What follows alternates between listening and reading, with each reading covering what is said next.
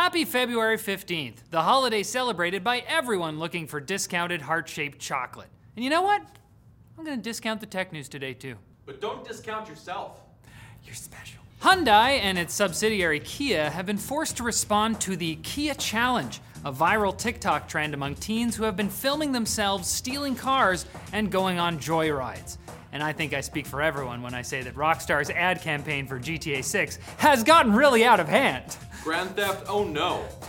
I'm gonna buy that game. Thieves calling themselves the Kia Boys, with a Z of course, posted instructional videos on how to bypass security measures on certain models of Hyundai and Kia cars using only a USB-A cable. Kia boy! Should've used a key! Flavor Flav!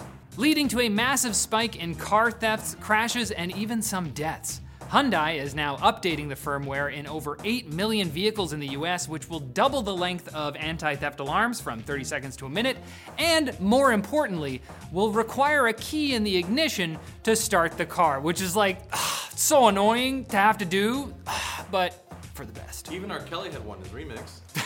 The update is expected to come later this month, but in the meantime, both Kia and Hyundai are offering steering wheel locks to affected customers free of charge.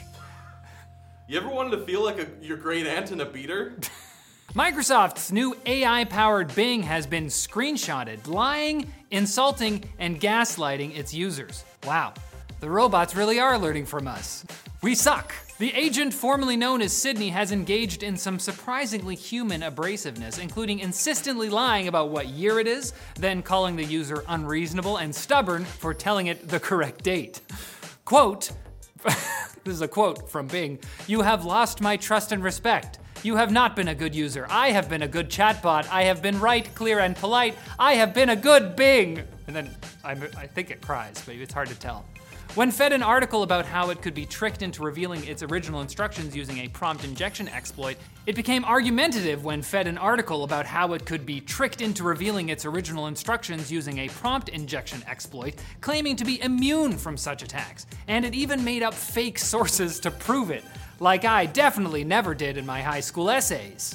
In one conversation with a journalist, the chatbot even claimed to spy on Microsoft employees through their webcams and hack their security systems without their knowledge. I'm making fun of it right now, but imagine that it's actually doing that and I just look like an idiot.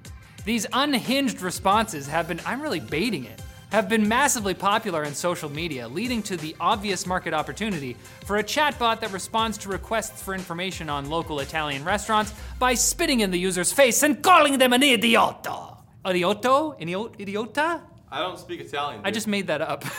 And game developer Straight 4 Studios has revealed a new system for their racing games that uses AI, we're staying on the theme here, to generate color commentary. The commentary is read using AI voice synthesis, including multiple commentators that read out the generated script, respond to events in the game as they happen, and even appear to converse with one another. Wow, it's gonna be so cool when every crash I cause is accompanied by a brand new hurtful remark from a fake person. Straight 4 Studios claims to have applied for a patent for the idea, which, while a great idea, from their perspective, could block other studios from including similar systems in their own games. I want color commentary while I'm slaying a dragon. It's like, oh, an amazing move. He's definitely going to dragon slaying finals. A similar patent by Namco Bandai blocked mini-games from loading screens, which is why for years many gamers were forced, like the teenaged Americans we referenced earlier in the episode, to stare sadly at bars. While patent offices aren't supposed to patent ideas that are reasonably obvious to experts in a field, that can be open to interpretation. Kind of like what should be accepted as a flavor of ice cream. Blueberry basil? What are you trying for a Michelin star? Just make it peanut butter. You're frozen milk! I'm a big fan of garlic lavender. Know your place, ice cream. Now it's time for Quick Bits, brought to you by Enlisted, the free-to-play World War II multiplayer shooter available on PC, PS5, PS4, Xbox Series XS, and Xbox One. Wow. Enlisted is focused on historical authenticity and features gameplay that always keeps you in the middle of the action. You'll be placed directly in large-scale combat alongside dozens of soldiers and vehicles in famous historical campaigns like the invasion of Normandy. Ever heard of it?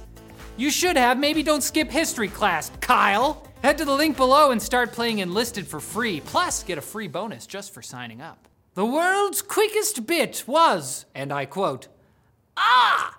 which was exclaimed by a man falling off a cliff. Google has begun a limited beta rollout of its Privacy Sandbox feature on Android after doing the same thing on Chrome. The feature is supposed to track shared interest groups rather than specific individuals and limit the tracking and sharing of data with third parties, just like Apple's App Tracking Transparency feature over on iOS. Users can also opt in and out of topics included in personalized ads, topics like swimwear, inflatable pool, and most importantly, margarine. We all need to know. Grease up them pools. We all need to know who the margarine people are. If I don't grease up, I can't fit in my swimsuit.